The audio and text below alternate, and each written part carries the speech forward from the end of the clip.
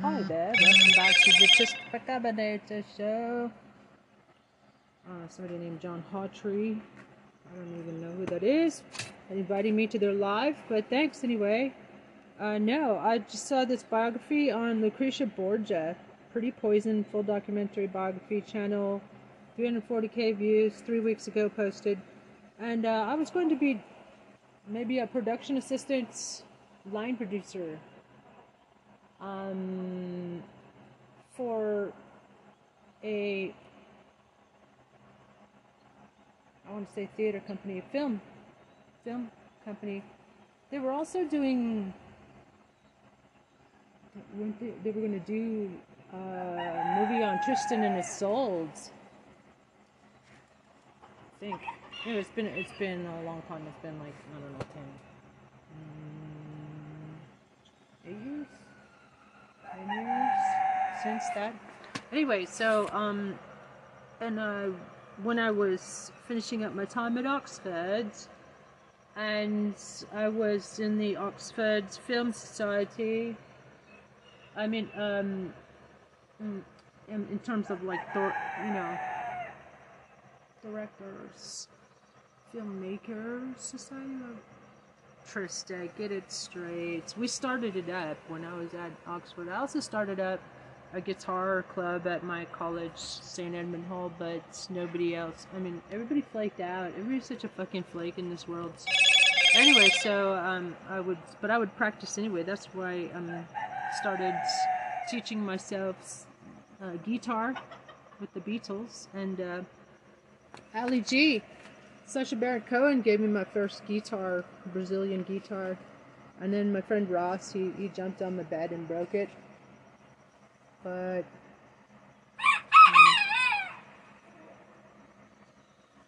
anyway, Lucretia Borgia. Let's. I'm gonna do some gardening, more gardening. I'm collecting mesquite seedlings and potting them up, and then in a year or two they'll be worth $100 a piece. Baby mesquite trees. Her name was Lucretia Borgia. All I have to do is. And she is believed by many pot to him be up. the most depraved woman in history. Wow. What do you know? At the height of the Italian Renaissance, I'm all ears. she was the bastard daughter of a pope. By the tender age of 16, her alleged escapades were sending shockwaves through Roman society. Bastard daughter of a pope. This girl with the innocent face Sounds fun. was rumored to have carried on an incestuous affair with her father. What? And Oh to have my silenced God. her enemies by spiking their wine with poison. Some even believed she wore a ring drenched in arsenic. Wow. During her lifetime, this golden-haired Wicked. beauty came to personify evil. Evil. Over the course of the next 5 Like I centuries, think it would be. biographies, novels, and even an opera would celebrate her sin. Don Giovanni. But while her infamy persists to this day, Don there Giovanni. are some who question whether the tales of Lucretia Borgia are fact or fiction. Oh, ow. Lucretia Borgia, pretty poison.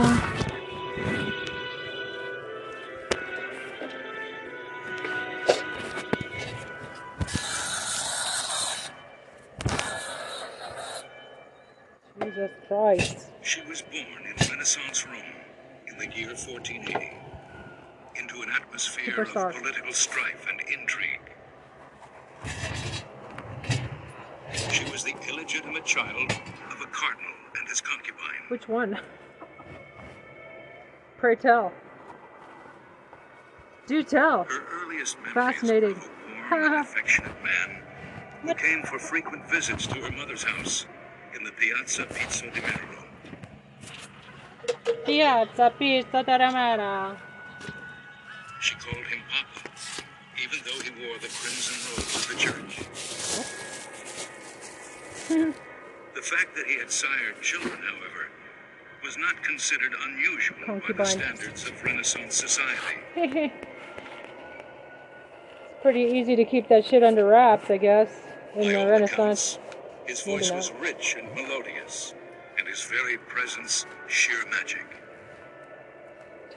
The little girl loved his father with a passion that was to persist throughout her life. Incestuous? How do you know it's Her name was incestuous? Lucrezia Borgia, a name that for the next 500 years would become synonymous with evil. Evil! Congratulations on saying that word Before correctly. Lucrezia was 3 years old, her father, Alexander, took her and her 2 older brothers from their mother's house to be raised by his cousin. This was a very calculated decision. It was not considered appropriate for Lucrezia or any of her siblings to be raised by their mother. Lucrezia. It ultimately didn't fit in with Alexander's ambitions about the rise of his family. I think it reminded them of the taint of illegitimacy. Raised by their father, they were and could become legitimate. This decision, though ostensibly done for her own good, would leave an indelible mark on Lucrezia. Two things that stand out for me about Lucrezia's childhood were, first of all, the separation from her mother. She may not have remembered this, but somewhere in her subconscious there was that break. And the other thing was the intense love that she had for her father, because he just went wild over this. That sounds creepy. If it was incestuous, what the fuck? Particular dynamic, the very intimate relationship between father and daughter, that would eventually shape the Borgia legend. Alexander VI's family meant everything to him. He loved his children very deeply. All the historians Incestuously, what the fuck? His love of his children was so excessive that it led him into many of his worst mistakes, particularly for Lucrezia, certainly his favorite daughter. Why? What do you mean? Can't just say fucking general statements like that. Fuck. Lucrezia was a typical Details. upper-class girl. Her education included music, poetry, and a reading of the classics. Me too. All knowledge she needed in order to participate in the court culture of the time. Okay. For the Renaissance was a period of unparalleled artistic and intellectual brilliance.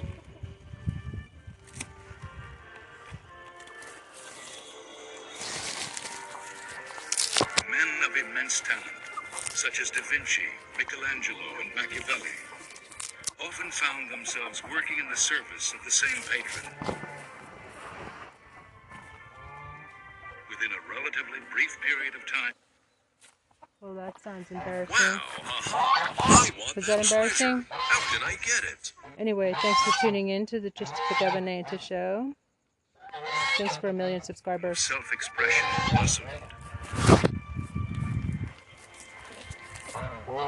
Art, which until this point had been created as a symbol of religious belief, suddenly gave voice to the world of man in a glorious celebration of the human spirit.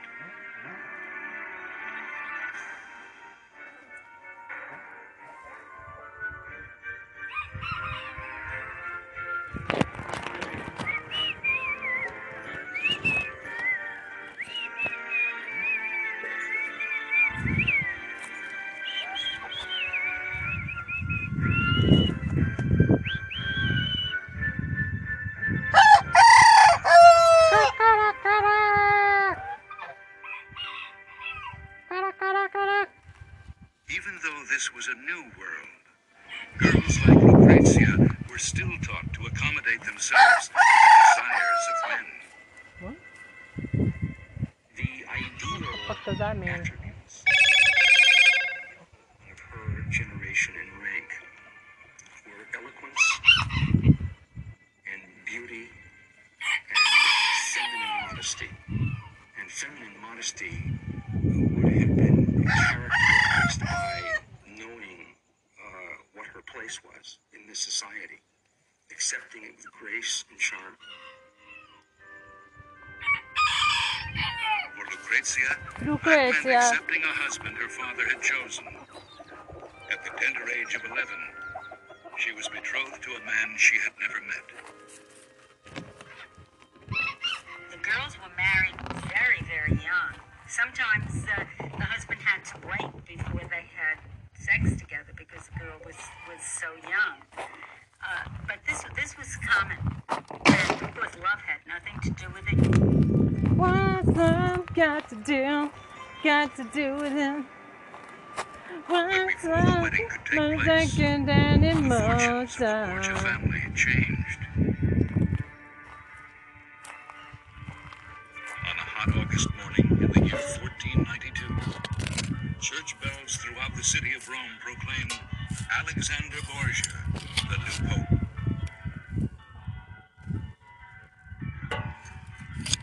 His ascent to the papal throne was to transform Lucrezia's life.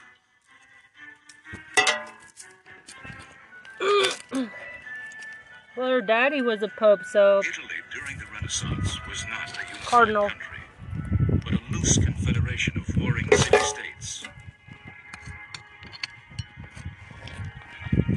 Now that he was pope, Alexander hoped to strengthen the church by bringing these principalities under his control.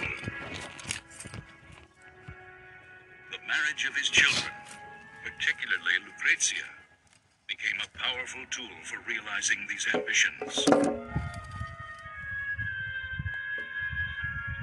Alexander broke off Lucrezia's engagement, what? believing that he could find a more politically advantageous match. To a certain degree, a woman like Lucrezia was the property of her father, in the sense that she was certainly a pawn in the family strategies. Yeah. At the age of 13, Lucrezia found herself betrothed to a man more than twice her age and a complete stranger. Poor Giovanni Lucrezia. Sforza, the Lord of Pesaro, was a man possessed of few talents and less charm. Huh. But he happened to be related to the most powerful family in northern Italy. Which one is that? Medici? Lucrezia and Giovanni were married in the Vatican with all the pomp and ceremony that normally accompanies royal nuptials. Oh, what do you know?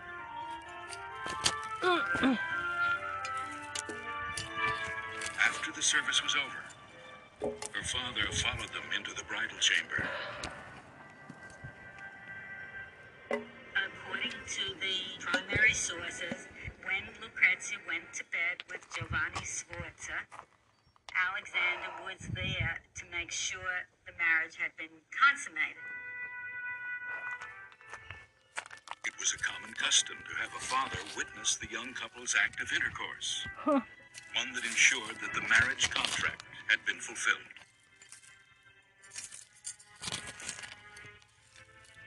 Now, of course, he didn't actually Well, that's watch awkward. them. There was a sheet there. But what he was doing was what every father, every relative did. People were always present when the young couple had sex for the first time. Daughters of powerful men often have a difficult time extricating themselves from the influence of their fathers. And for Lucrezia, bound as she was by the conventions of her time, the task would prove nearly impossible. How's that? Even after she was married, Lucrezia's life would continue to be dominated by her larger-than-life father. Some contemporaries viewed their relationship As incestuous? Oh, One in 7 shit. children does not have enough They food to said lead a healthy incestuous and a little while active ago. life. But what does it take? is unnaturally close. So close, in fact, as to suggest an illicit sexual union. A little detail? How about a little detail? No? Oh wow, close notes. Too interesting. Very We can interesting only imagine what sex hopes lives and in the dreams might Middle be of a Ages. 13-year-old girl Sex married lives of to the a Middle complete Ages. stranger twice her age. That'd be fun book to write. In the case of Lucrezia Borgia, whatever romantic fantasies she might have entertained about Giovanni Sforza, they were quickly dispelled. There never seems to have been anything that could remotely resemble passion between Lucrezia What and kind? Giovanni. Oh, passion. He seems to have been a very tight sort of a man, and he would leave Lucrezia in Rome alone many, many times and go back to Pesaro. Yeah, some guys are like that. Within 3 Well. years, a shift in political alliances caused Pope Alexander to take a second look at the match he had ordered and wonder if he had made a mistake. Again? Jeez. Oh, so he's pimping his daughter. Point, he just went back to Pesaro, and he said he was never coming back to Rome, and he wanted Lucrezia sent to him. And Alexander didn't want to part with her. Because it's his fucking wife, yeah.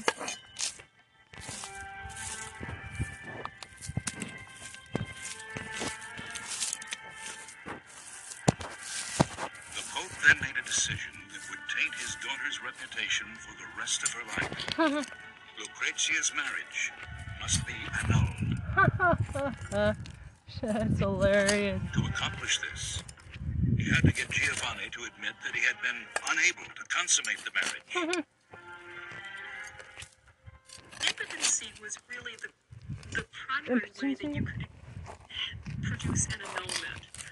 If the marriage had not been consummated, and no children had been produced, then in the eyes of the church, it had not been a legal marriage. Giovanni responded to the charge that he was impotent by demanding that he be given the chance to publicly prove his manhood. Sforza had volunteered to basically perform sexually in front of people who were considered to be qualified witnesses. Now, since Alexander had no desire to show that his son was capable of consummating a marriage, the trial never went forward.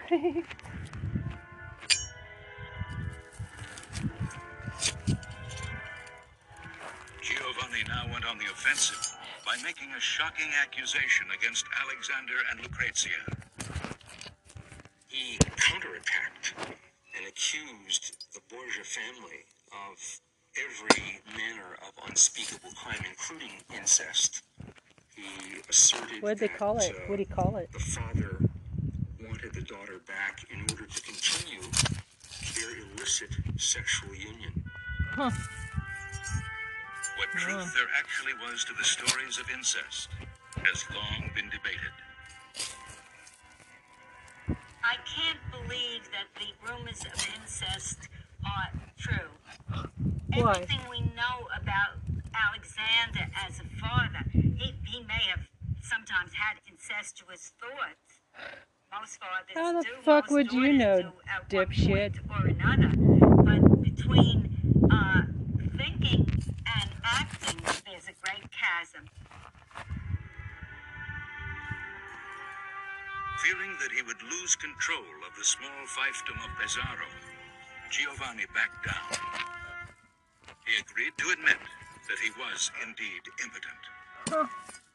Oh, good luck on trying to get married again after that, huh?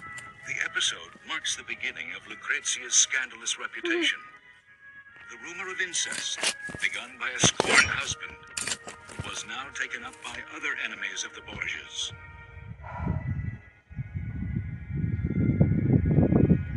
Foremost among these was Francesco Guicciardini, a preeminent historian and one of the most influential men of the Renaissance. He conceived a loathing for the Borgia family. that they were responsible for many of the evils that not only overtook the church, but overtook Italy as well. And so he became one of their most implacable foes. He simply hated them, and hated all of them, including Lucrezia. Francesco Guicciardini added another inflammatory charge to that of incest. He claimed that Lucrezia routinely used poison to dispose of her enemies. Wow. One of the reasons why poison is so associated with the Borgia We've never answered the core questions of who are we as a species? What are our origins? What's the meaning of Alright, life? or whatever. is that poison allows you to do in an enemy or a rival without having to personally be there wielding the sword or the dagger. It was the perfect weapon for the kind of For a really woman. duplicitous politics that went on. You could be smiling in the face of a political rival and praising him, while at the same time Poisoning you him. knew that that evening his servant was going to slip him a flagon of wine which would finish him off. More than any other member of her family, Lucrezia became the one associated with poison, in part because of a prejudice against women. And then other part Poisoning in because it general was has probably always been true. considered kind of a sneaky way of doing someone in, and it's unfortunate, but part of the teachings of the Christian Church during this time centered on the notion that women were inherently untrustworthy. I mean, after all, you know, Eve had listened to the snake, and that's why everyone had been kicked out of Eden. So women were characterized in general. Yeah, what a as having mind a fuck bent for evil, of for a deceit. narrative.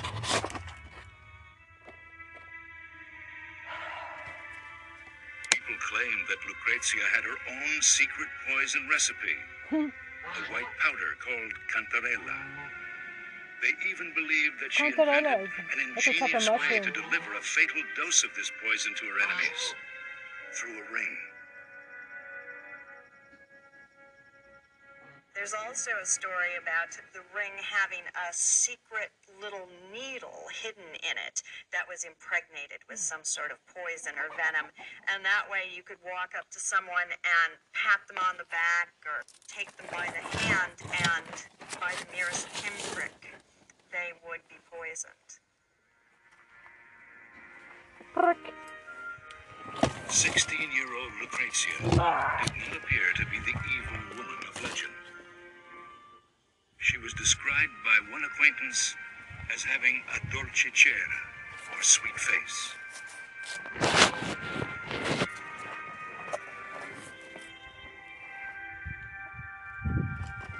She had a smile that lit up her features in 1,000 different ways. Never did such a gentle creature seem happier to be alive. Gianandrea Boccaccio, the ambassador to Ferrara, 1502. Soon this innocent-faced girl with a reputation for murder would herself become a victim.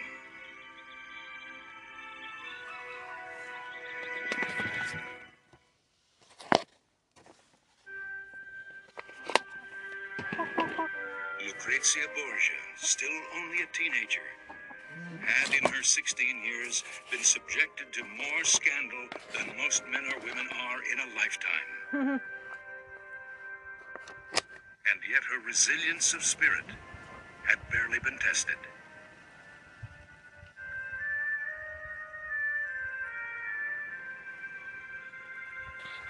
Shortly after her divorce became final, on a July evening in 1497, Lucrezia and her two brothers, Juan and Cesare, dined at their mother's house in the Piazza Pizzo di Merlo.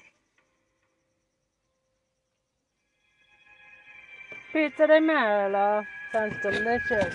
Pizza di Merlo. Oh my god. Shit. My seeds are ruined. Fuck. Oh man. damn it. After the meal, the brothers said goodnight and disappeared down a darkened street. This was the last time Lucrezia was to see Juan alive.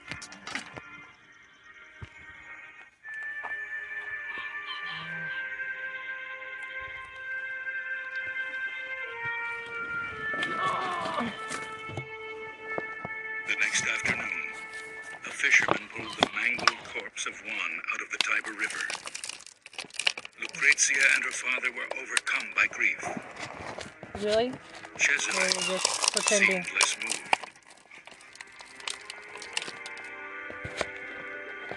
The question that was to torment both Lucrezia and the Pope was, who was responsible for this heinous deed? It is certainly a story of people wanting to strike at the very heart of Alexander's empire. There was nothing more insulting than defaming the body of a corpse, and to have the son of a pope, in fact, the favorite son of a pope, thrown into the river like a carcass, washed up on the shore.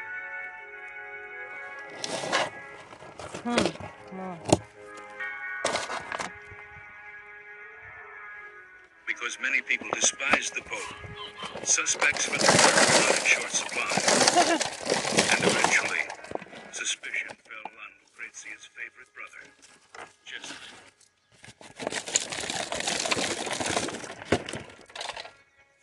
Many historians have pointed out, and Riccio was the first among them, that Cesare Borgia had a motive to kill.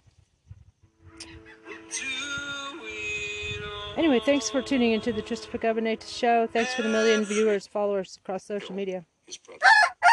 Because he was jealous of him, jealous of his station, jealous of his future.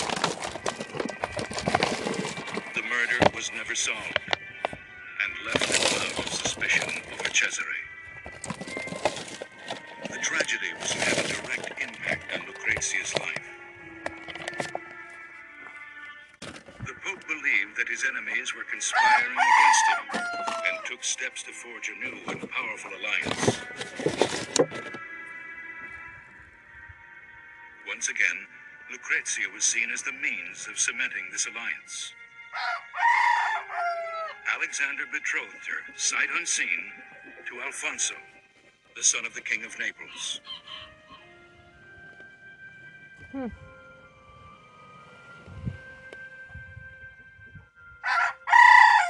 On July 14th, 1498, an apprehensive Lucrezia waited in the palace of Santa Maria for her bridegroom to arrive.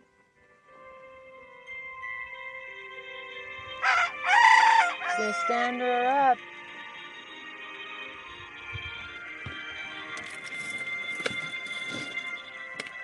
Her reaction upon seeing Alfonso has been described as a miraculous and overpowering phenomenon known as love at first sight. Here was this young man who was supposed to be unbelievably good looking. And he was also a very gentle person, as I think Lucrezia was. They called it a thunderbolt. Oh, what? Oh. The marriage that Alexander had arranged solely for political considerations turned out to be A love match. A love match. The Promises something for everyone. Within 6 months, Lucrezia announced that she was expecting a child. Then one morning she received shattering news. Her father had arranged a marriage for her brother Cesare with a French princess. So? Lucrezia Why is that? immediately understood the implications. Which are what? I don't An know. alliance with France was in conflict with the alliance that had been made by her own marriage. Oh. The ties with Alfonso's family would now have to be broken. Oh no. Alfonso, believing his life in danger, fled, leaving behind the pregnant Lucrezia.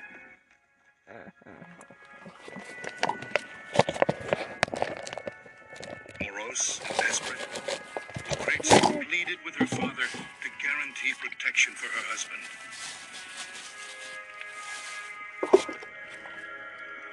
Moved by his daughter's pleas, the Pope sent an envoy after Alfonso, assuring the young man of his safety.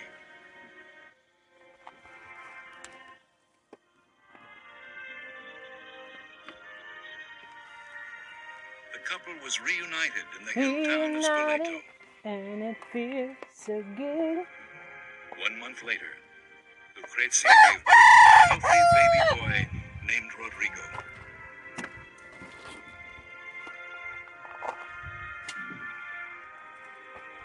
Lucrezia reveled in her new role as mother.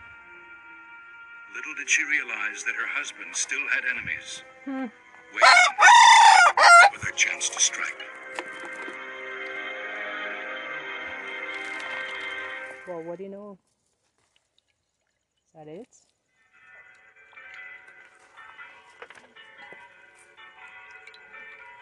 The Vatican, home of the Pope, is considered by many the holiest of sanctuaries. For hundreds of years, pilgrims have journeyed here to pay homage at the foot of the papal throne.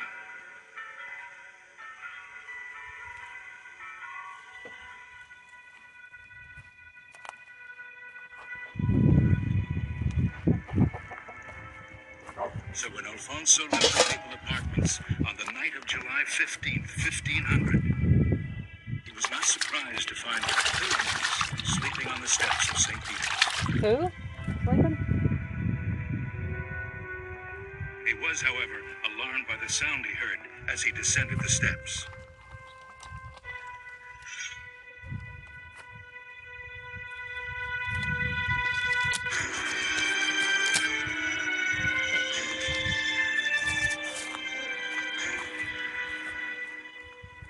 Deeply cut about the neck and shoulders, his clothes soaked in his own blood, Alfonso was carried back to the Vatican. Jesus Christ. He was not expected to survive the night.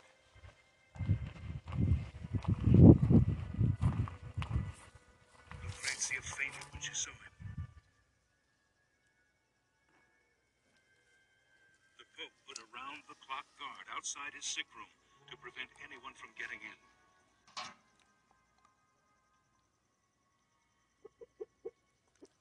She nursed him day and night, and miraculously, he began to recover.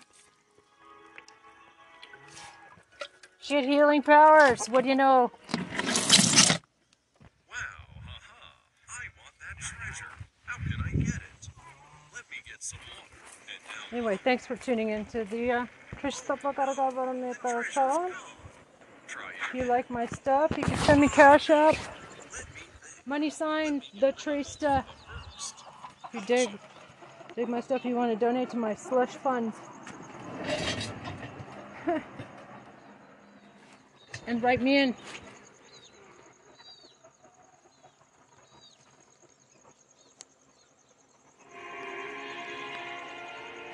Then, 6 weeks after the attack, a man managed to sneak past the guards, enter Alfonso's room, and strangle him. What kind of fucking guard is that?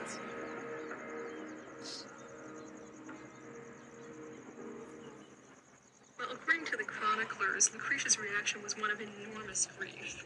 Grief so strong that neither her father or her brother wanted to see it anymore. And so they simply sent her See what I mean? to a different part of the palace. The depth of Lucrezia's sorrow has been given immortal form in a poem written by one of her close friends.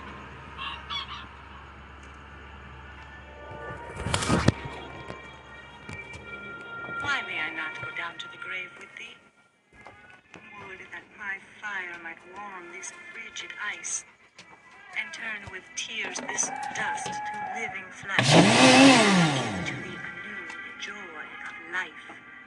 And then would I boldly, ardently confront the man who snapped our dearest bond and cried, "Cruel monster, see what love can do." Barbara Torelli, 1508. Who's Barbara Torelli? Another blow, even crueler, was yet to come. Rumors circulated throughout the papal court that the assassin was none other than Cesare's most trusted henchman. Cesare's motive, people claimed, was purely political. What does that mean? All of Rome knew who was responsible for Alfonso's death. Oh, right. But because absolutely secure Shit. evidence, documentation were lacking, it was possible for her to turn her gaze away from this sordid fact.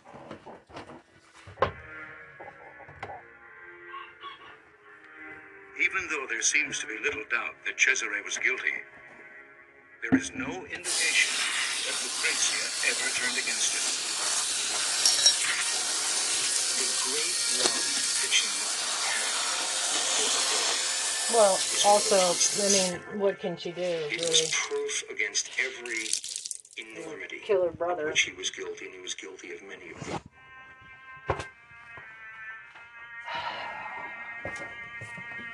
Caught in a family in which the exigencies of national politics took precedence over her own happiness, Lucrezia was nothing but a pawn. Yep. Having just seen the great love of her life snatched away, she was left to wonder, would she ever get another chance at happiness?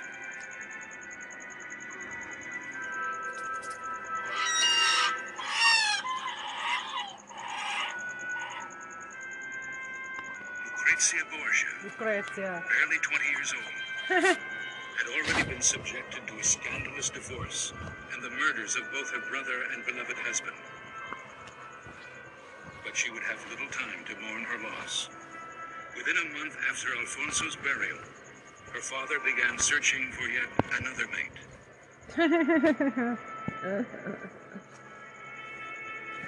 Well, at least we know she's fertile, don't we? More Haha. exalted rank than either of Sarcasm. Lucrezia's previous husbands.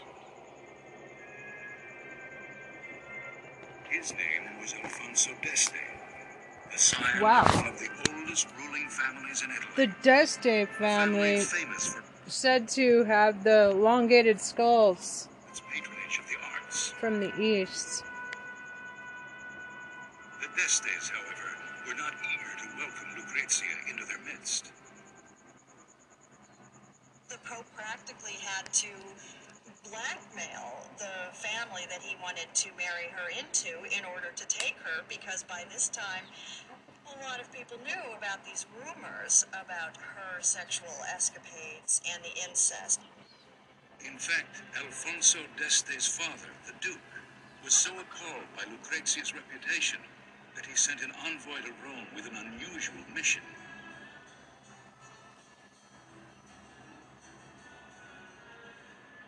Her future father-in-law sent a spy to the Vatican to see whether there could be any truth in these rumors, and the spy said absolutely not.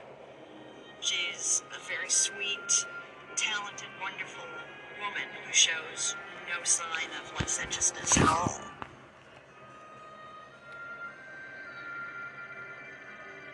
The Pope finally managed to strike a deal with the promise of a hefty dowry, and Lucrezia was packed off to Ferrara.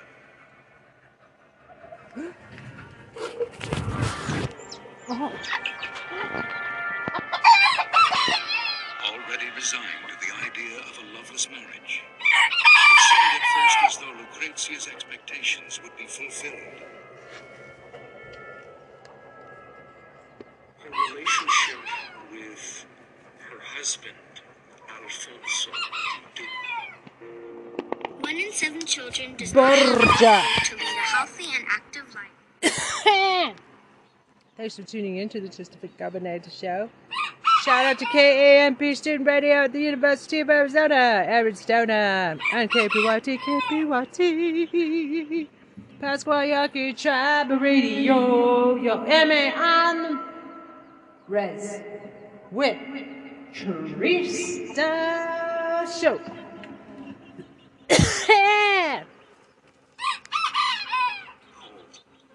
He was notorious for consorting with prostitutes, ignoring her, and she was a woman who craved love.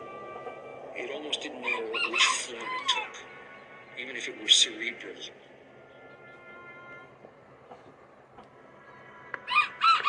Hundreds of miles away from her own family, Lucrezia found herself rejected by her husband and shunned by all his relatives. But perhaps the most painful aspect of life in Ferrara was the fact that she had been forced to give up her infant son, Rodrigo. What? This separation reminded her of her own childhood and the anguish she felt when she was... Wow. This is Humble Pie, a prodigal son Wait, returns home. what the fuck? Life of Pies, Book 1 by C.S. Johnson. Shit. Narrated by William Oh, Hoyle. wow, the real Queen of Sheba. Holy shit. Chapter 1. Matthias M.D. Davidson. Oh, My man. palms are sweaty and hot against the I'm fraying gonna full watch leather that. of my steering wheel as I drive. This week, join me as I go in search of one of the most enigmatic women in all of history, the Queen of Sheba. Who do you think you are, the Bible Queen of says she Sheba? appeared from the desert leading a My mom caravan used to of ask. riches to the court of King Solomon in Jerusalem. I have to Many cultures claim her sit as for their later. own. But what's the truth behind the stories? To find out, I'll explore ruined temples in Ethiopia. I think I've follow actually ancient caravan routes through biblical lands, seen and this. head into the But anyway, Lucretia Borgia biography channel.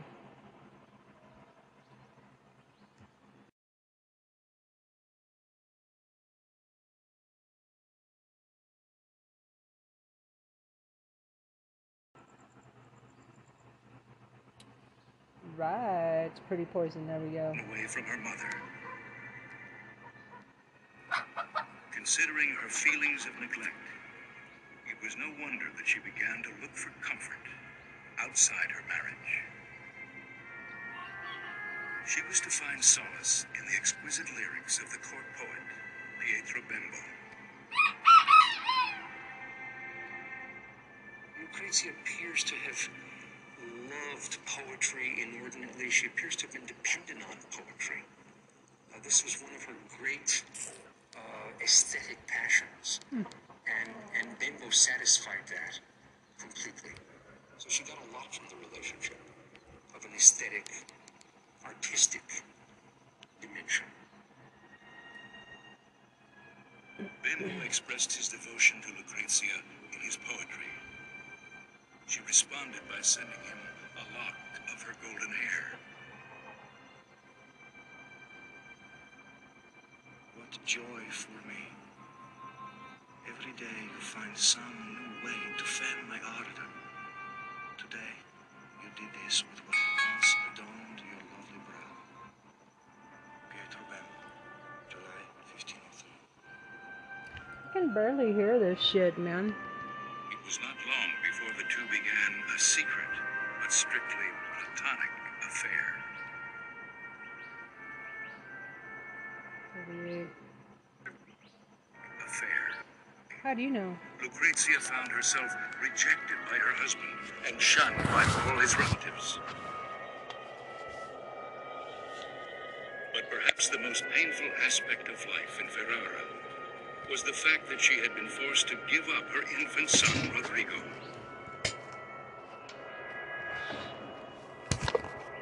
This separation reminded her of her own childhood and the anguish she felt when she was torn away from her mother. Considering her feelings of neglect, it was no wonder that she began to look for comfort outside her marriage. She was to find solace in the exquisite lyrics of the court poet, Pietro Bembo. Lucrezia appears to have loved poetry inordinately. She appears to have been dependent on poetry. This was one of her great aesthetic passions. And Bimbo satisfied that completely. So she got a lot from the relationship of an aesthetic, artistic dimension. Bimbo expressed his devotion to Lucrezia in his poetry. She responded by sending him a lock of her golden hair. What joy for me. Every day you find some new way to fan my ardor. Today, you did this with what had once adorned your lovely brow. Pietro Bembo, July 1503. It was not long before the two began a secret, but strictly platonic affair.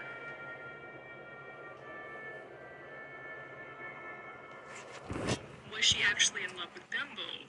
Possibly, possibly not. But these were the sort of platonic relationships in which love was expressed, I think quite often because there wasn't a very formal place for love within the bounds of marriage itself. Diverted as Lucrezia was by her dalliance with Bembo, she still longed to see her father. In the year and a half since she had been in Ferrara, she had not let a week go by without writing to him. She was overjoyed to hear that he planned to visit her that autumn. Then only weeks before his trip, she learned that he was dead. Ooh.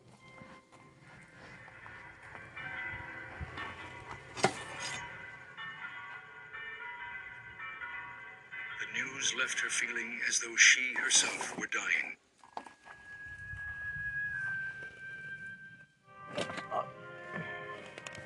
All she wanted was to be left alone, to mourn the beloved figure who had filled her childhood.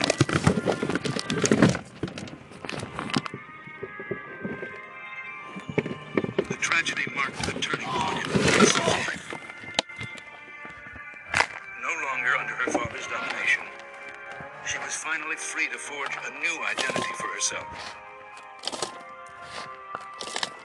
In her official capacity as the Duchess of Ferrara, she was to earn a reputation for the skillful way in which she resolved civil disputes. Wow. Her marriage also seemed to have undergone a metamorphosis.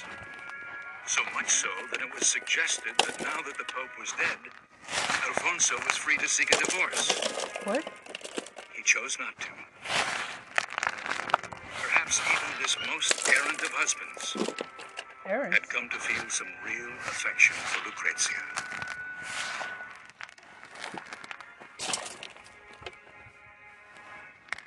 During the course of their marriage, which was to last 17 years, Lucrezia gave birth to 6 children. Dang. By all accounts, she was a doting mother.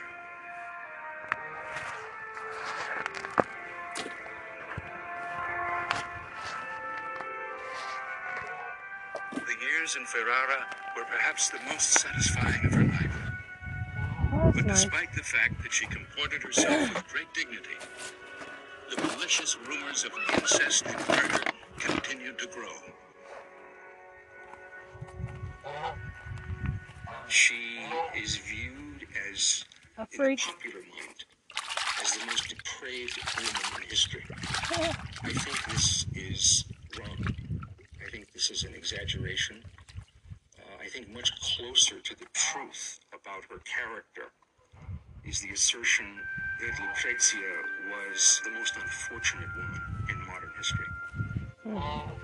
Yeah, because Ironically, it was just as she made peace with her life that she passed away.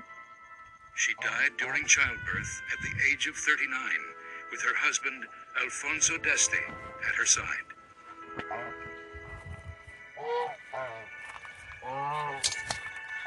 When she was buried in the convent of Corpus Domini, Alfonso fainted and had to be carried away. 2 days later, he reported the news of her passing to a friend.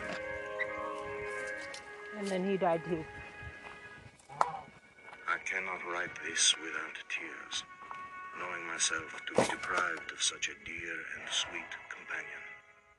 For such her exemplary conduct and the tender love which existed between us made her to me. Alfonso d'Este, 1519.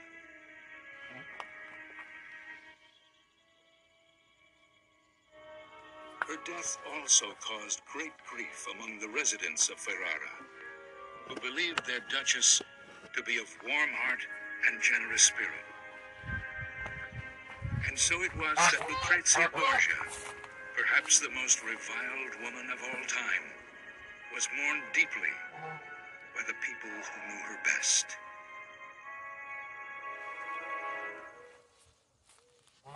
Well, what do you know? That was pretty cool. Pretty good, I would say.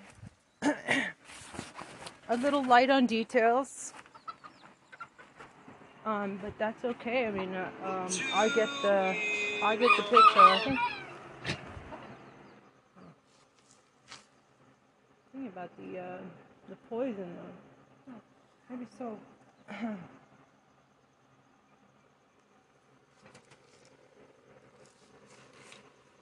I love biographies. They really show you what it was like to live in other times.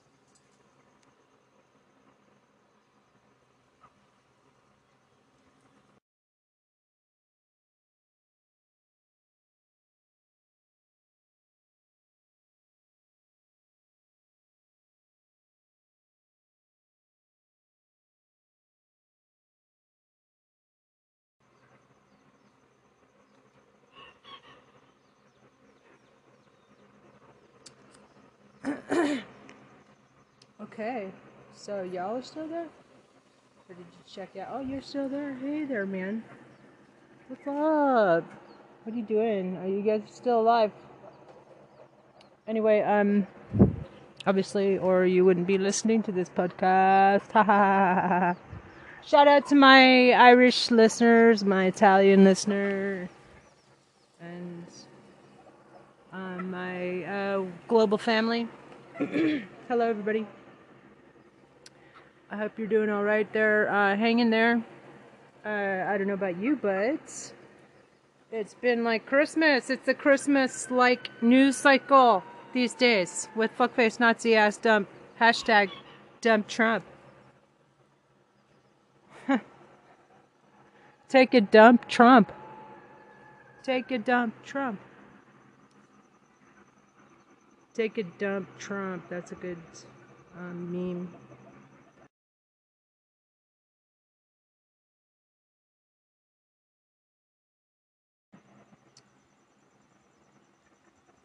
Right.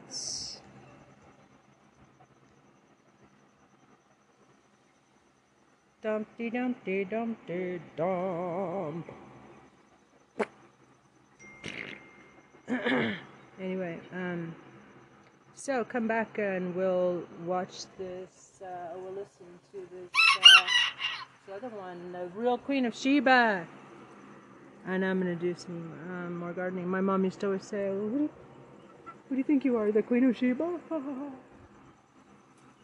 I think maybe that was like programming, because yeah, we're. I think ISIS might be the Queen of Sheba. It's just a hunch, because okay, Queen of Sheba was Ethiopian. Alright, and that's where we all come from. Okay. Alright, anyway, bye. Wear a mask, idiots! In public indoor spaces, not outside, for fuck's sake. Hi there, welcome back. Shout out to Mama G. Who used to always say to me, "Who do you think you are?" No, not with a British accent. She would say, "Who do you think you are? The Queen of Sheba?" Ha ha ha ha. That's kind of like it. Alright, Golden Blood, Curse the Borgias family. I think we should have a Borgia fest. The Dark Legend. Ooh, top legal experts. Okay, postpone. It's a motion for judicial oversight that he filed on Monday. and he hasn't even served the motion yet. Now let's turn to Texas, where a Texas Trump-appointed judge made a ruling that will prevent women from getting life-saving medical care in emergency rooms where the standard of care would require an abortion. Meanwhile, the Department of Justice got a key win in federal court in Idaho, where women were permitted to get emergency care if they needed it under federal law EMTALA. Then we turn to Georgia, where Governor Kemp is trying to quash a subpoena for him to testify before the grand jury, basically saying he's too important to testify.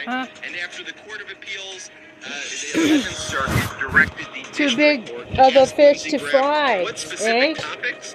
He was claiming he was immune from answering under the speech and debate clause. Lindsey Graham's response? Everything. Don't ask me any questions. Then let's talk about the DOJ release of this memo relating to Bill Barr's decision not to prosecute Trump.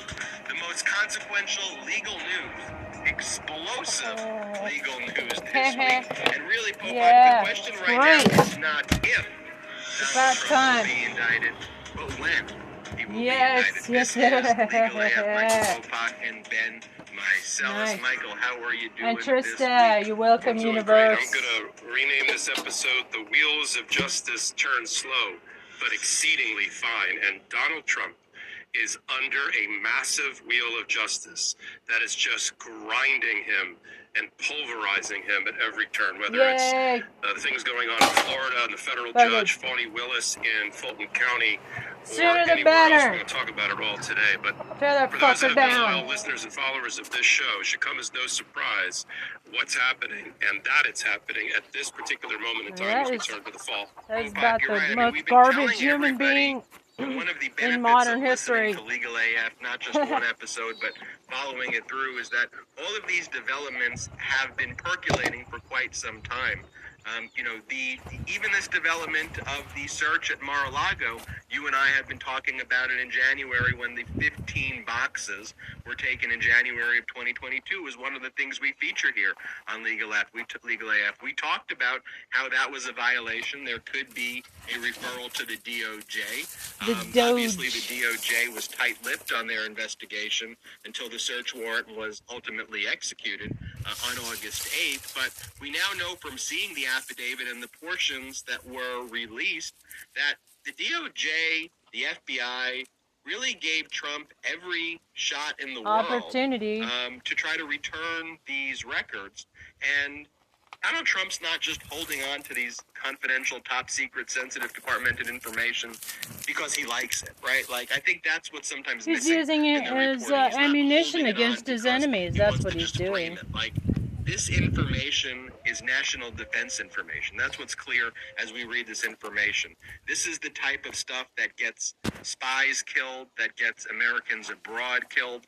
This is some of the most top sensitive information, so much so. Yeah, let's hear what the Republicans are saying, sensitive compartmented information facilities called SCIFs. And you can't just, where there's no broadband, no Wi-Fi, because our foreign enemies are literally paying billions of dollars to try to access this information, which, as we read the warrant that was released and the portions probably that already were sold, unredacted, sweetie. We see that this was like in random rooms in Pine Hall when Donald Trump finally gave back the 15 boxes, not because he wanted to, not because he was nice, because he was caught with records that he wasn't supposed to have. They found all these documents intermingled that were top secret, national secret information, and they were horrified, and they made the NARA, the National Archives, made the recommendation and referral to the DOJ. So what happened, Popak? So the affidavit in support of the search warrant under Rule 41, Federal Rule Criminal Procedure 41, which sets forth the procedures for getting a warrant. Remember, there are 3 documents. There's the affidavit, which is the declaration of usually an FBI agent who states why there's probable cause. The second document is the warrant. The warrant sets forth the areas to be searched and the specific crimes for which there is probable cause. And then there is the return, and the return lists the documents that were obtained in connection with the search, and the return is given to the lawyers or the person who's had their premises or whatever searched, or their phone searched, or whatever it is. And so we already had the search warrant, and we have already seen the return. And now the issue is over the affidavit. Now, who are the individuals requesting that the affidavit to be unsealed? Well, you would think it would be Donald Trump, because he was whining about it on his social media platforms. Unseal it, release it to the public. No, it was the press. Well, Donald Trump never filed any motions at all. Zero, zip, zilch. No pleadings before Magistrate Judge Reinhardt asking that these documents be unsealed. The only people who ask for the documents to be unsealed, who do this in every case of a high-profile nature, was the media. And so what ended up happening was, because the media requested that Judge Reinhardt unseal the affidavit because it had this public purpose, the government had to respond, and the government had to say, look, we can't reveal a lot of this information. I want to let people know, it's very rare that the affidavit is released at all. You go back to the Rudy Giuliani search warrant case in 2021, he asked that the affidavit be released there. The New York federal judge Oatkins said, nope, I'm not releasing the affidavit. We don't release affidavits pre-indictment. But because here it was a former president, the public interest was so high, Magistrate Judge Reinhardt last week basically said, look, I want you to go back, government, redact the portions that you think are confidential, and release the rest to the public, which the government did.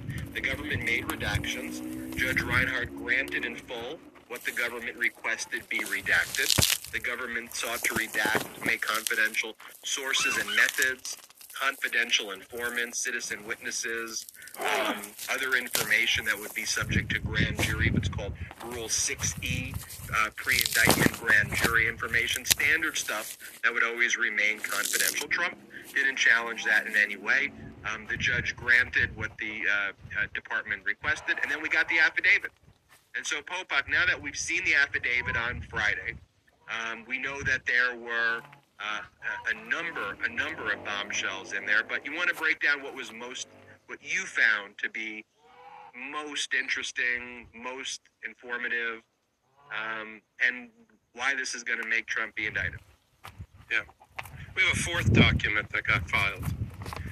Along with the redactions, the Department of Justice and its counterintelligence senior attorney, who actually went to Mar-a-Lago to look at documents as early as January and signed what they're calling an ex parte memo that accompanied the redaction to explain, not to the judge, I don't think, but to explain to the world what happened and the crimes that are likely to have been committed. Gave me a lot of detail, gave you a lot of detail that we're going to share now about the nature of the investigation and what was in the boxes and why the Department of Justice made the momentous decision, historical decision, to execute a search warrant on what they refer to as the former President of the United States. I know Donald Trump likes to call himself the President of the United States, but they refer to him as F. POTUS in all of their filings. What I learned was the following. One, the primary focus of the investigation, putting aside the sexy title of the Espionage Act, is obstruction. And the obstruction, which you and I and other legal commentators were guessing about 2 weeks ago, about, well, which obstruction are we talking about? Are we talking about obstruction about an investigation not related to these documents, or are we talking about obstruction related to these documents? And it's clear from the filing made by the Department of Justice along with the redacted black affidavit is that the focus is on obstruction by Donald Trump himself and those around him related to these national defense documents. Let me be clear. I don't think we've ever been anything but clear on this podcast. Donald Trump potentially compromised the most sensitive national security information and the national security of this country by taking and retaining 24 boxes containing almost 1,000 top secret classified documents and information, including, and not to put too fine a point on this, including documents, as you said, that get people killed and are the result of clandestine operations and the result of the application of the Foreign Intelligence Surveillance Act, an act from the 1980s that a judge oversees. They already determined from the first batch of documents that Trump decided to have pulled from his grip, not even voluntarily in the first wave, that there were special intelligence, SI in the box. There was human clandestine source information, what they call HCS. There was no foreign, NOFORN, meaning not to be released to a foreign national, and other information that was created by the spy community, human intelligence and human assets around the world that Trump decided to take for whatever reason. And when they saw in their first wave of documents that he finally returned in January, the existence of all of these commingled documents that were unfolded, unclassified, mixed with other papers, this scared the crap out of the Department of Justice and the National Archive. So you have two obstruction charges that are potential, that are being revealed in the affidavit and the supporting material along with the affidavit. One of them is obstructing the National Archive in their federally protected work and required work, and the Department of Justice, who gave Trump 15 months to get the documents back. This is where criminal intent.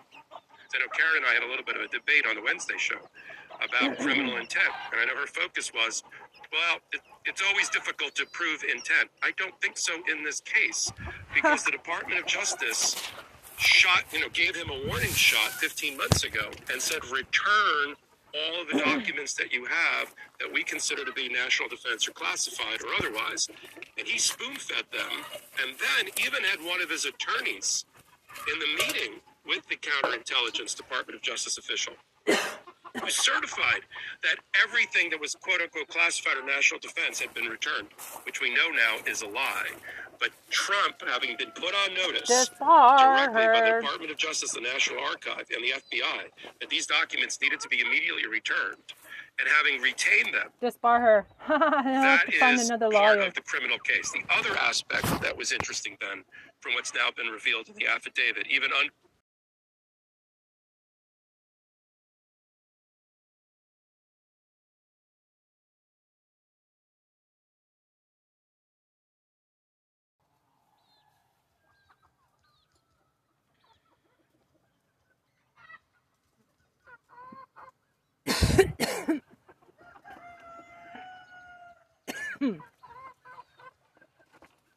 Trumpy von Schindler. We'll have to find yet another crappy lawyer, haha. the black lines, all the things that were revealed, is the extent of the level of civilian witnesses, unnamed, that are cooperating with the Department of Justice concerning the improper, illegal document retention by Donald Trump.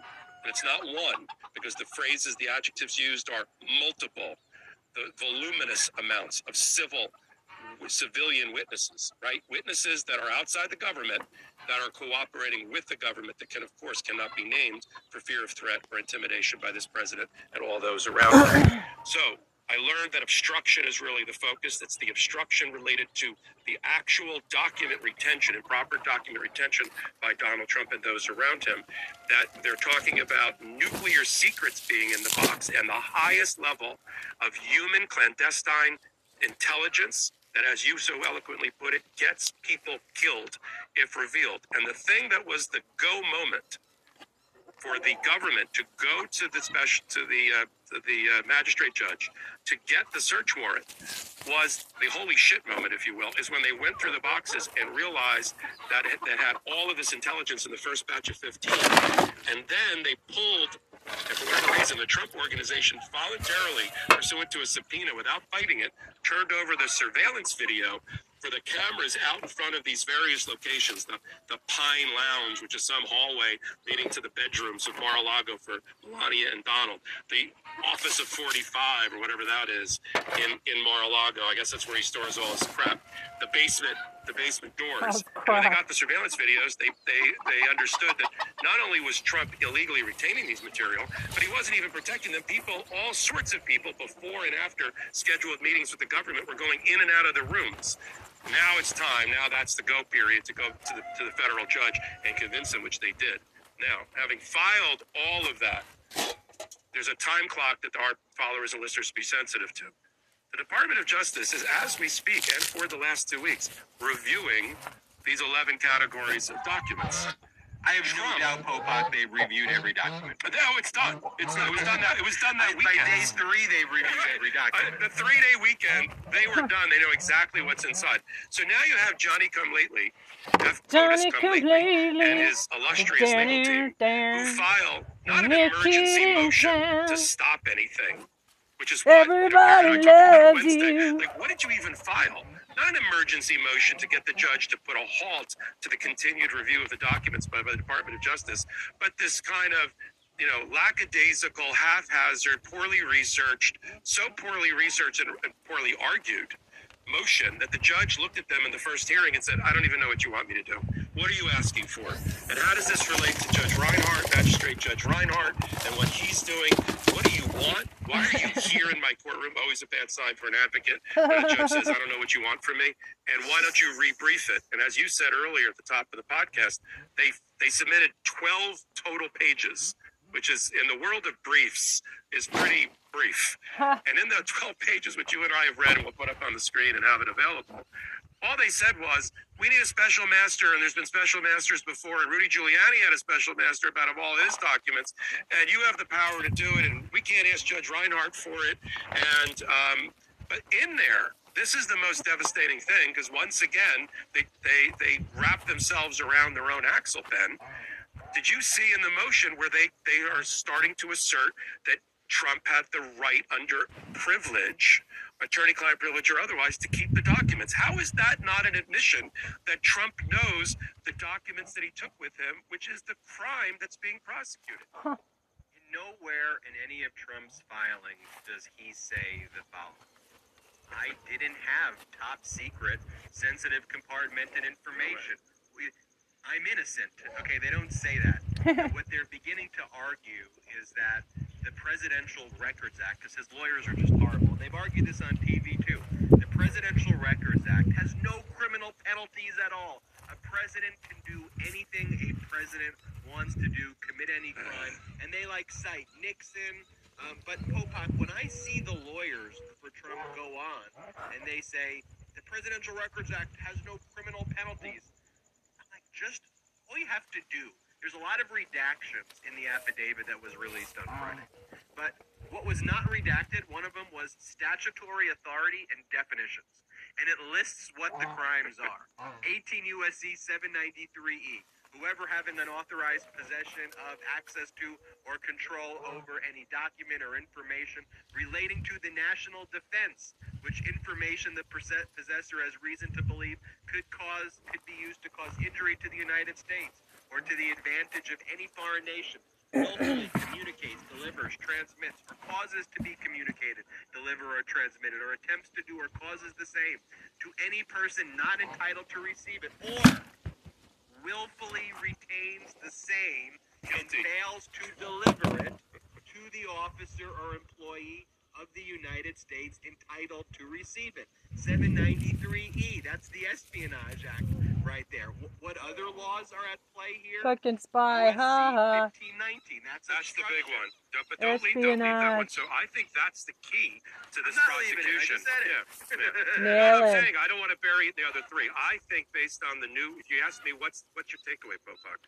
The takeaway is I think the focus of the investigation is 1519, which is a 20-year penalty, does not require any kind of classification or top secret, and deals with obstruction. It was passed under the Sarbanes-Oxley Act. It's worse for him and easier to prove for the government. That's the point. The reason I think that is the key in the heart of the prosecution, and the other two that you cited, while important, just defeat or deflate his argument about, they're really good at anticipating the next move in a chess game, unlike these idiots who are barely playing checkers without throwing the board over. The lawyers for the Department of Justice anticipating that Trump would try to say, because in conversations with him and his lawyers for 15 months, they heard the arguments already about magical wand making things unclassified. He took work home, whatever they said. They killed it with the two other prosecutions about what you said, Espionage Act, and the unlawful retention of national defense documents. That removes classified versus not classified. What are you doing, guys? The entire investigation, but the heart thing I think they get them on quickly with a 20 What are you doing, Captain Black? Huh? Unlike the misdemeanors What are you doing, past, Captain Black? mishandling of top secret information is this obstruction charge that you're. I agree with you, but I slightly disagree with you. But you're right. But let me explain to you where my disagreement is. Obstruction's always used by the government in situations where criminals are trying to hide their criminal conduct, and so of course obstruction is the focus at this stage because Trump has been obstructing up until this point. He was obstructing by reading the unsealed portions of the affidavit that was released on Friday because it lists what happened. It talks about how after Trump left the office, trucks came in, they shipped the boxes to Mar-a-Lago. The National Archives go, hey, we're missing like top secrets. So they reach out to Trump in May of 2021. Finally, after all this effort to get it back, they basically get Trump to ship back 15 boxes. There's all of this kind of dispute between January and April and May of 2022. And June.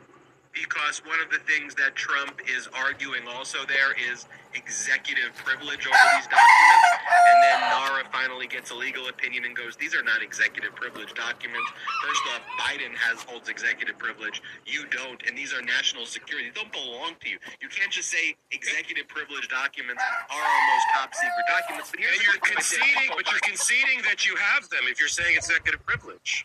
Here's the thing. Trump could have filed in May of 2022 an injunction or challenged executive privilege in court. He didn't file anything in May of 2022. That's how arrogant and cocky and just, criminally minded he is.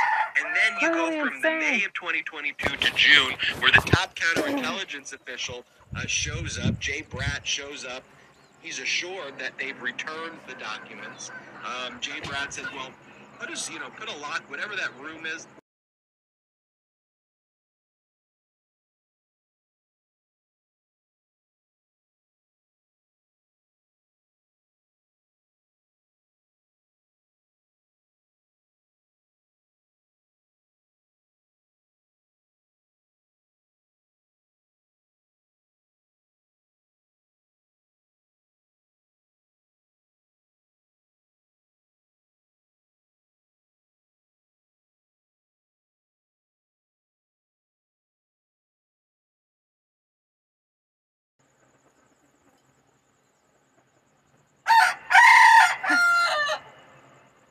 Trumplicans.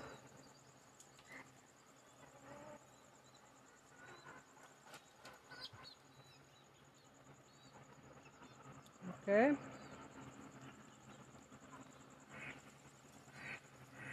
How come I can't send it? Oh, it has.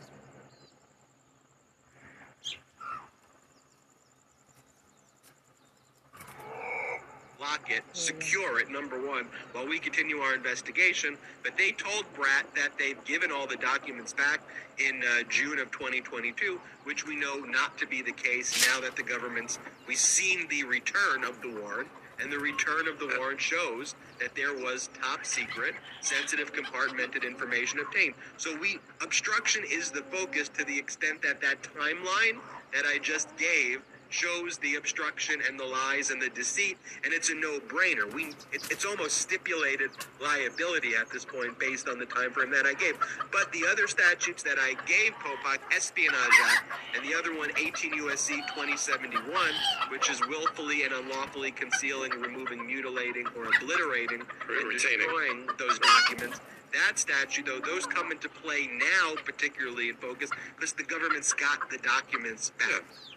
And then there is a footnote here, though, in this in the affidavit as well that does talk to the point that classification for all those crimes we listed is not an element of it. Notice I didn't say classification once. It's stealing national defense information that doesn't belong to you and not returning it. And then to put a finer point, Popak, what you said about what Donald Trump filed, Donald Trump did not file anything before the magistrate who's hearing these issues related to the search warrant, the magistrate judge who signed the search warrant. That's Judge Reinhart. Instead, earlier this week on Monday, Trump filed a new lawsuit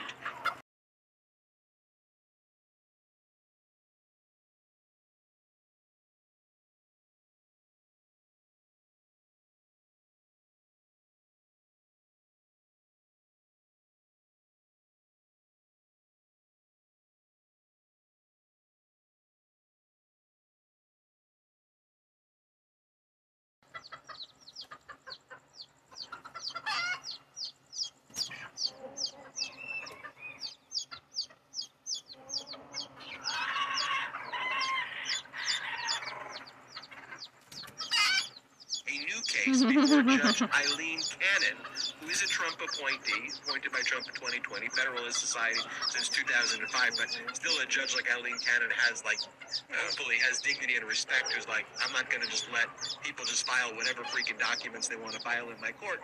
But there, 2 weeks late, after the government's reviewed it, Trump says, hey, can you provide a special master? And for those asking, what's a special master? We talk about a lot of legal AF. It's just an independent retired judge or a retired lawyer or a practicing lawyer who just reviews the documents and prepares reports for the court and says, these are privileged, these are not privileged. But Trump did that. Like, it's basically a moot point at this. And then when you read the most recent filing that Trump made, because the judge, as you mentioned in that other case, said, am I even entitled to hear this? Like, why aren't you filing it in the court before Judge Reinhardt? Because all Trump would have to do before Judge Reinhardt, if he wanted a special master, is just ask for it there. And right away, the day the search warrant's executed, what your lawyer would do is go into court and say to Judge Reinhardt, hey, can we please get a special master on this? If you and I had the case, we would never take this case. During the 9 hours of the search, we would have already been an emergency application to the court in the Southern District of Florida, arguing about quashing it, doing everything that he did 2 weeks later, okay, in the wrong court with the wrong judge, with a judge that is even questioning her own jurisdiction over the issue, as you pointed out. But look, you and I, just to bring it back home, when we talked about this 2 weeks ago, I said, and you said, that Trump asking to have this thing released was all bullshit, that he knew that if this ever got released in any kind of unredacted form, it would be terrible for him. And just look, the truth would be let out of the bag. Extreme or otherwise, since 2 days ago, since the mostly unredacted affidavit was released, it has been terrible for Trump.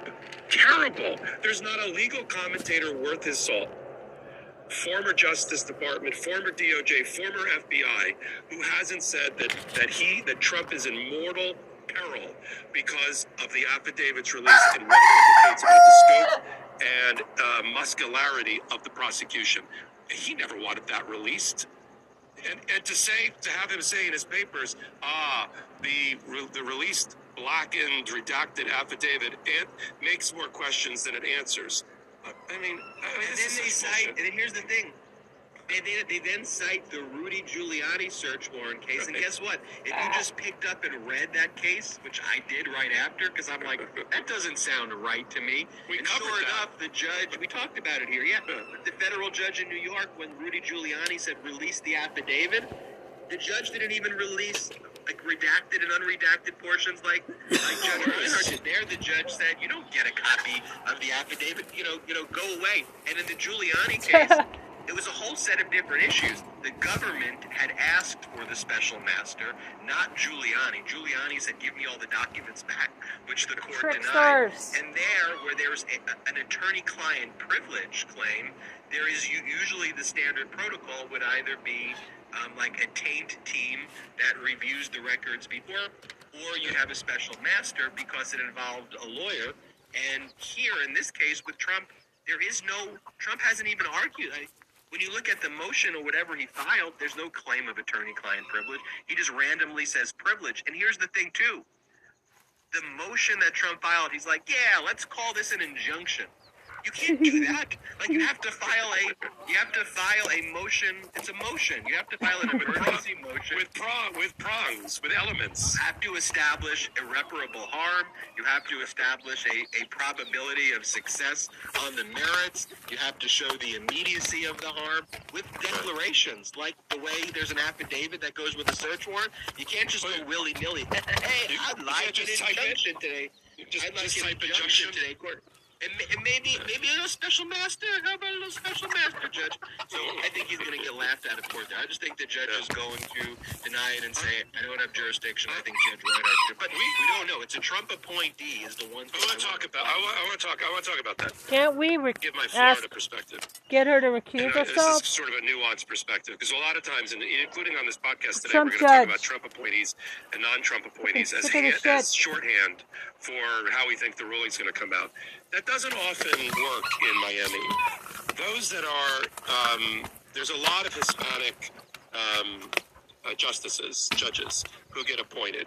As most people know, Miami in particular is 70% Hispanic. Wow. Many of them are, and I practice down there, and I have friends in the judiciary, some of which I supported, some of which I didn't when they ran for office. But usually, if they're Republican, they're just members of the Federalist Society.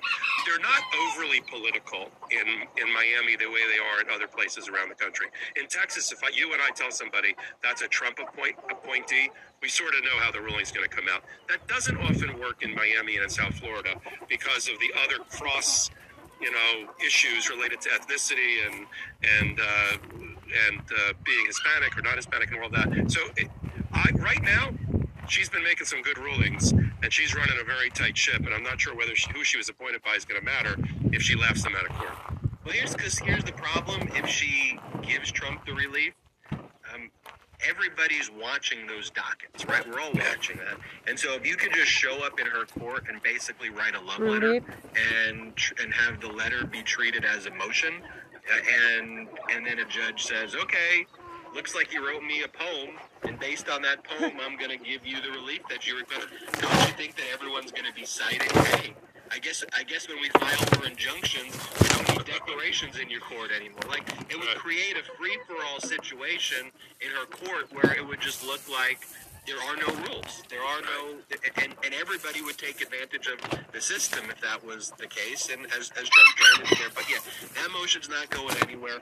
And so, really, what happens next, Popak, here is that the government's conducting its investigation. Oh, one more thing I wanted to mention, though, about Trump's motion for judicial oversight. Again, a made-up title for a motion that it just doesn't really exist. He hasn't served the documents. I mentioned this at the top of the show. And so when they filed the motion on last even Monday, I know that, and I haven't even been to law school. Serving the Southern District of Florida's they're stalling for service, time. right? Everyone you see in the movies where there's the process server who goes in and has to serve it. Well, the rules require service occur in certain ways. You can't just email. If I had a case against a big corporation, for example, right? I can't just email a lawsuit that I file to some random executive VP at the company and go, you've been served because I emailed it to you. That's what Trump's legal team did. They basically took the document after they filed it. They didn't serve it on the government the way it's supposed to be.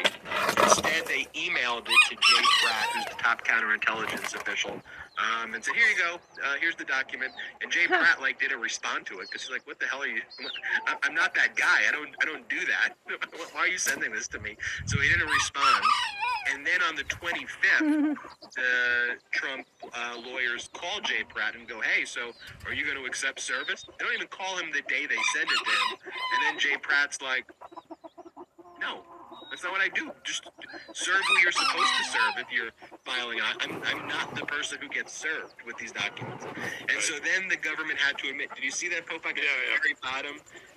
Not the government. Trump had to admit at the very bottom of the document, they go, we will promptly serve, we will promptly effectuate service.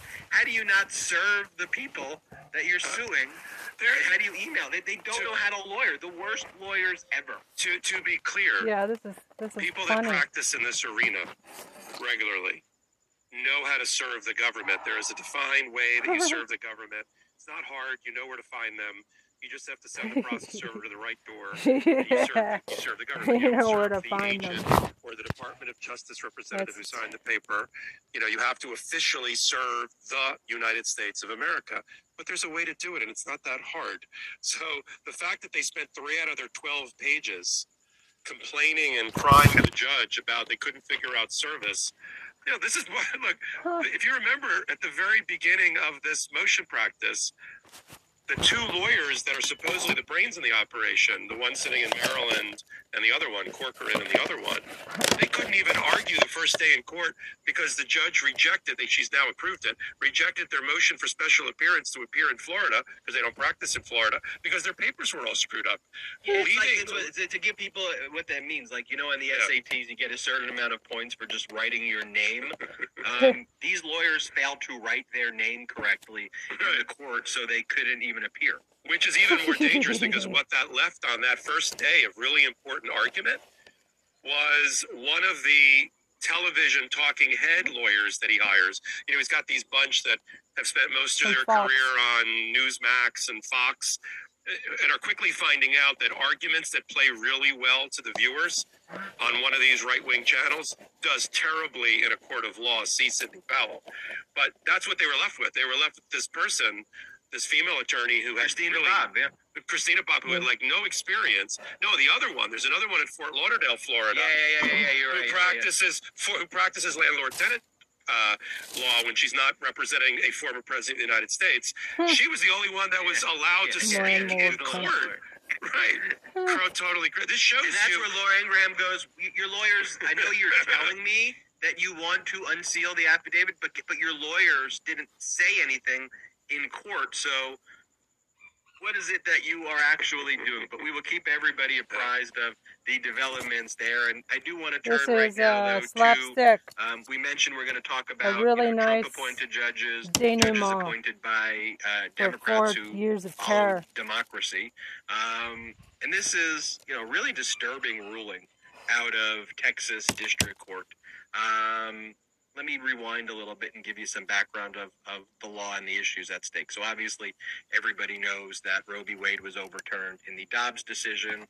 States like Texas have enacted total abortion bans with no exceptions in cases of rape or incest. And, other states have raced to kind of come down to the more radical right states with the most extreme versions of these abortion bans. Well, they're going to get it. We just see them all over the country. They're these getting Republican it. States just totally taking away a woman's right to choose. Well, they're going to get it.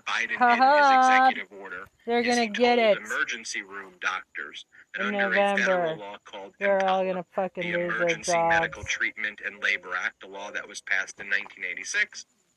That law says if somebody shows up to an emergency room and needs life-saving treatment, an emergency room can't turn that person away. And how horrific was it that before 1986, emergency rooms could turn people away? People could literally die if they didn't have insurance, or the emergency rooms could just turn them away. So under EMTALA, which is a federal law, the Biden administration, through the Department of Health and Human Services, the HHS, sent a letter to these emergency rooms and said, even if states have total abortion bans or abortion bans, if a woman comes into the hospital and needs life-saving treatment and the standard of care requires an abortion, you need to provide the standard of care.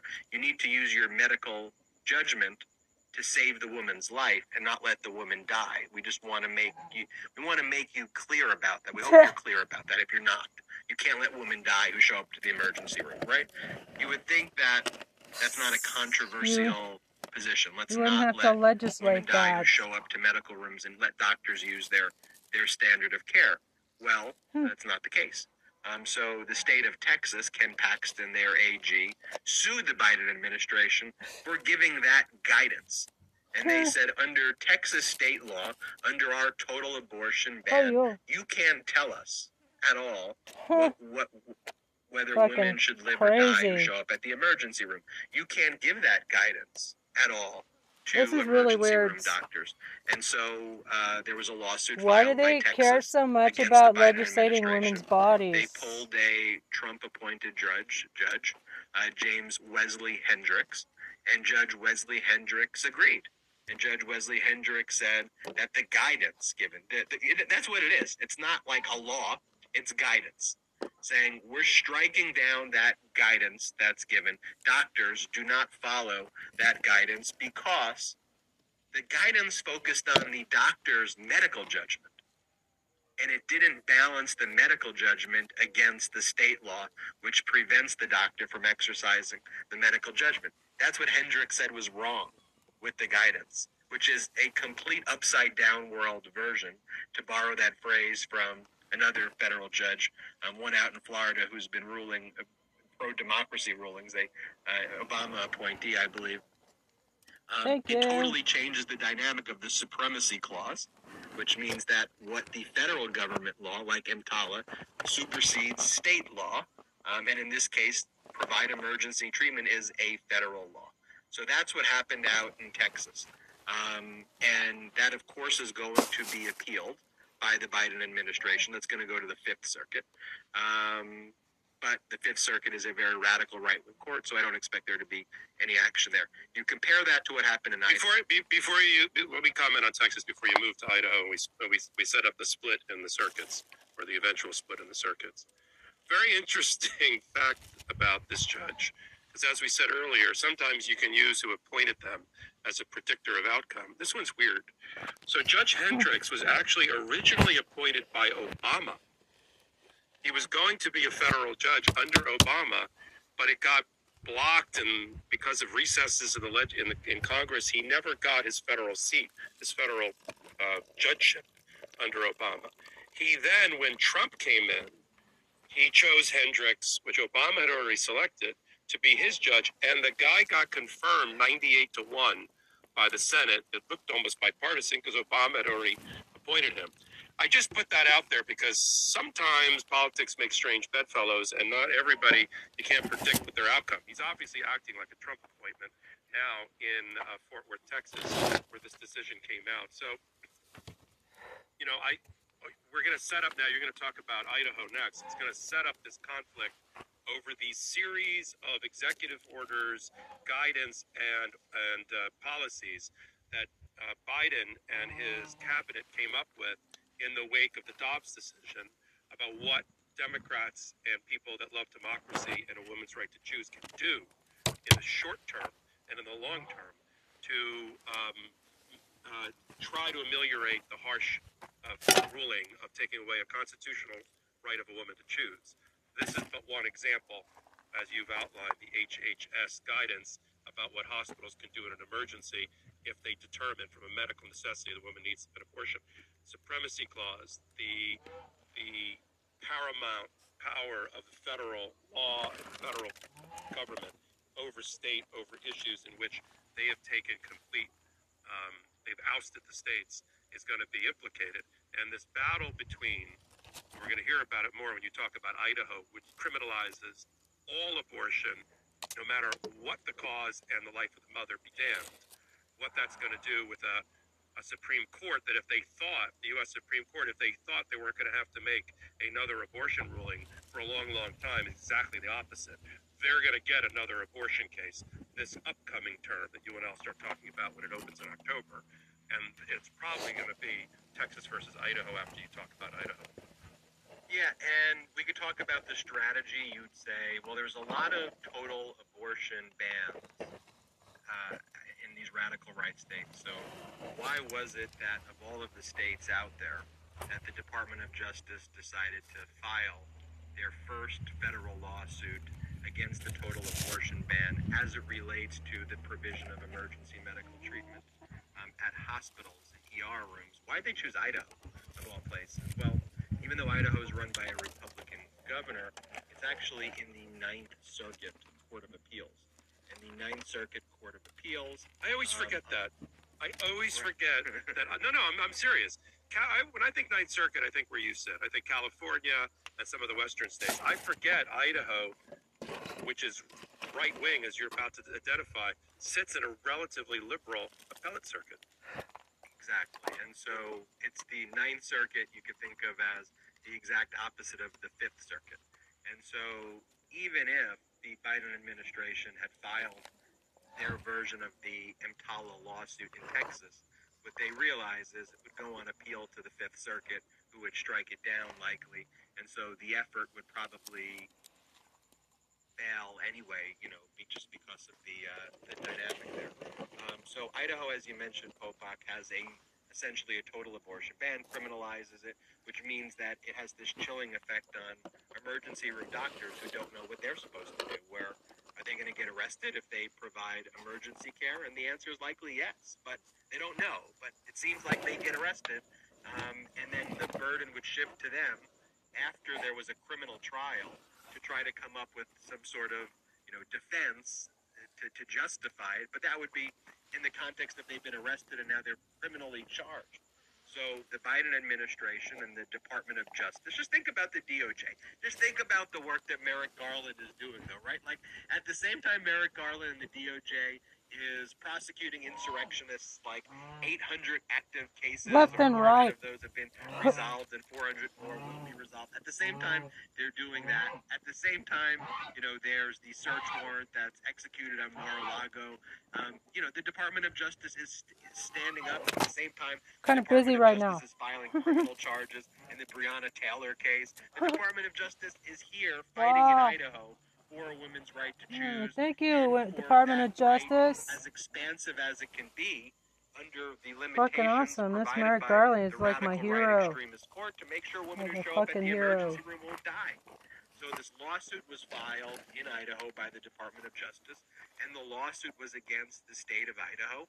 And the DOJ basically said, Idaho, you're under the supremacy clause. Your law, your state law, your abortion ban, as it relates to emergency room medical providers, is in conflict with EMTALA, the Emergency Treatment and Labor Act, and EMTALA, the supremacy clause, that prevails. So as your law relates to emergency situations, we're going to strike. We want the court to strike that down, and we want the court to enjoin or stop you from enforcing that. Let doctors provide medical treatment.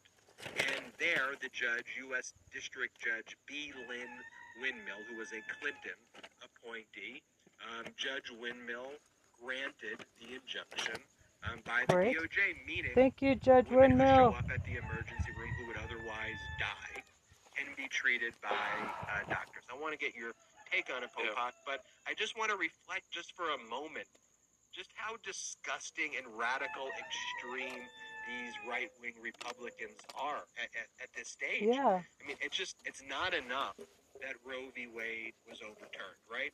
It's Now always they want to go for fucking contraception? What kind of fucking dark age wilderness are they living in? Who will die if they don't get the treatment? Will die. That's what they're fighting to sue to make sure that women who show up die. Like they're trying to distract us with bullshit. An analysis, much the Fuck way you that. just laid out on this past Wednesday's podcast with Karen on abortion. We were talking about another couple of cases, and I said, I'll say it again. There's a special cruelty that goes along with the right wing of the Republican Party. Yeah. About not caring. So fucking sadistic. About women. Not caring at all, including those that are in distress, Yeah. those that have been raped, those that have medical conditions. What the fuck is their problem? There's a special cruelty to say things like Ken Paxton, the Attorney General of Texas, after they won their Texas case. I'm not, winning is losing for me from a moral standpoint, but they won their Texas case. And he said in a tweet, because that's all they can do, great day for Texas babies, women, and healthcare professionals. Terrible day for women. We're not talking about babies. We're talking about fetuses. But this is that special brand of cruelty where Republicans will leave women to their own devices to have to raise children ultimately. Left to my own devices, I probably would. Social need programs that are going to have to step in to help raise these children and make sure they're not in harm's way. And it really is disgusting, and the more we talk about it. Let's talk about Idaho for a minute, because that victory there is sort of temporary. We don't quite know how this judge, and I love her name. It's Win, W-I-N-M-I-L-L, but it sounds like Windmill.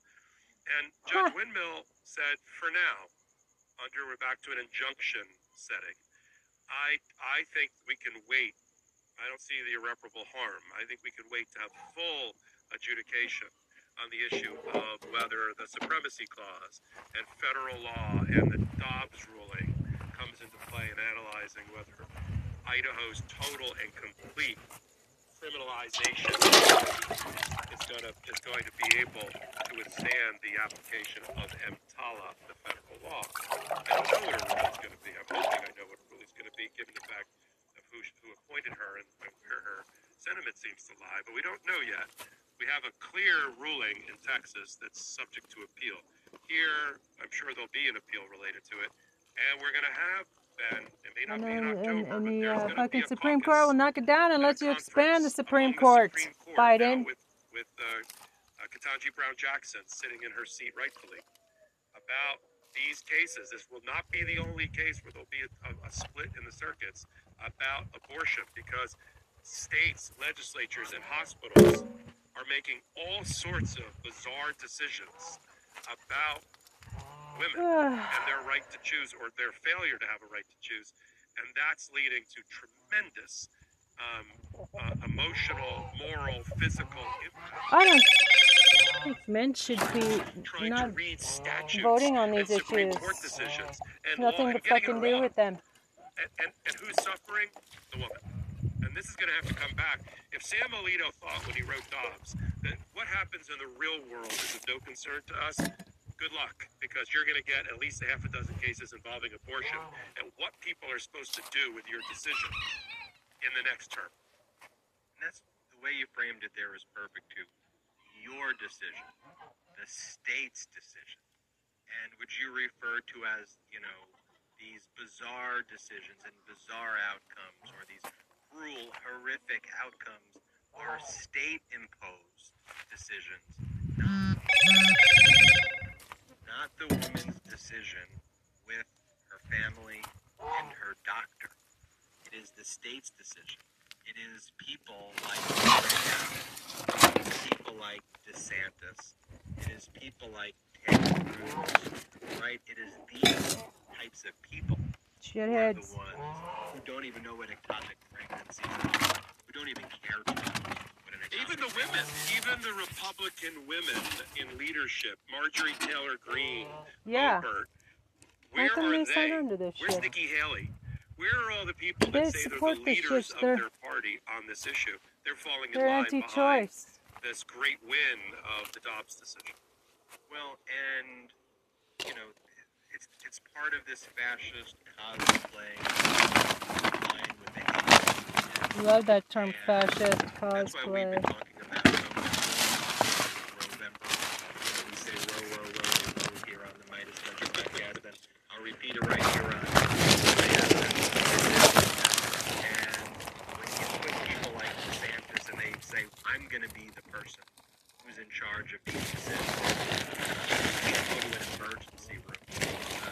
Women are going to take notice. America is going to take notice. And however I can be an ally in that, I see stuff like this going on in Texas. Let me give you an example, and you'll talk about it more on the Brothers podcast. I'm sure you may have already. I do listen regularly. Sometimes I missed your one or two episodes. Kansas, the reason things went well for progressives and Democrats related to abortion in Kansas is because, I don't know if you caught this, Ben, the overwhelming number of people registered to vote for the first time in Kansas since Dobbs are women. And that's what has to happen 70%. from November. There's new deadlines now because all the Republican state houses have limited the ability to register to vote because they don't want voters. Because when you have voters, the Republicans usually lose. So there are deadlines, but we're only in August, and there's still time in every one of the states that matters for people and women to register to vote. And that is really important. I know that's what the Midas Touch podcast and the Midas Brothers are all about, and I'm standing right behind you. Let's talk about what's going on in Fulton County with Governor Brian Kemp and Lindsey Graham and some additional individuals being asked to, not really being asked, subpoenaed, to testify before the special grand jury. Pretty please. Exactly. I'll talk about that. We got to also talk about this DOJ memo relating to Bill Barr's decision not to prosecute, or really Bill Barr's reverse engineering the decision with some of the most illogical. If you obstruct and you succeed, it could therefore not be obstruction, is essentially, what these idiots in Bill Barr wrote, but we'll break that down. Before doing that, have you gone to store.midastouch.com? Go to store.midastouch.com, get the top Midas Touch gear. We're talking about new shirts, Rovember shirts. We got Row Your Vote shirts. We got the 645 shirts. We got the new dark branded sticker pack. Store.midastouch.com. You're part of the Midas Mighty movement.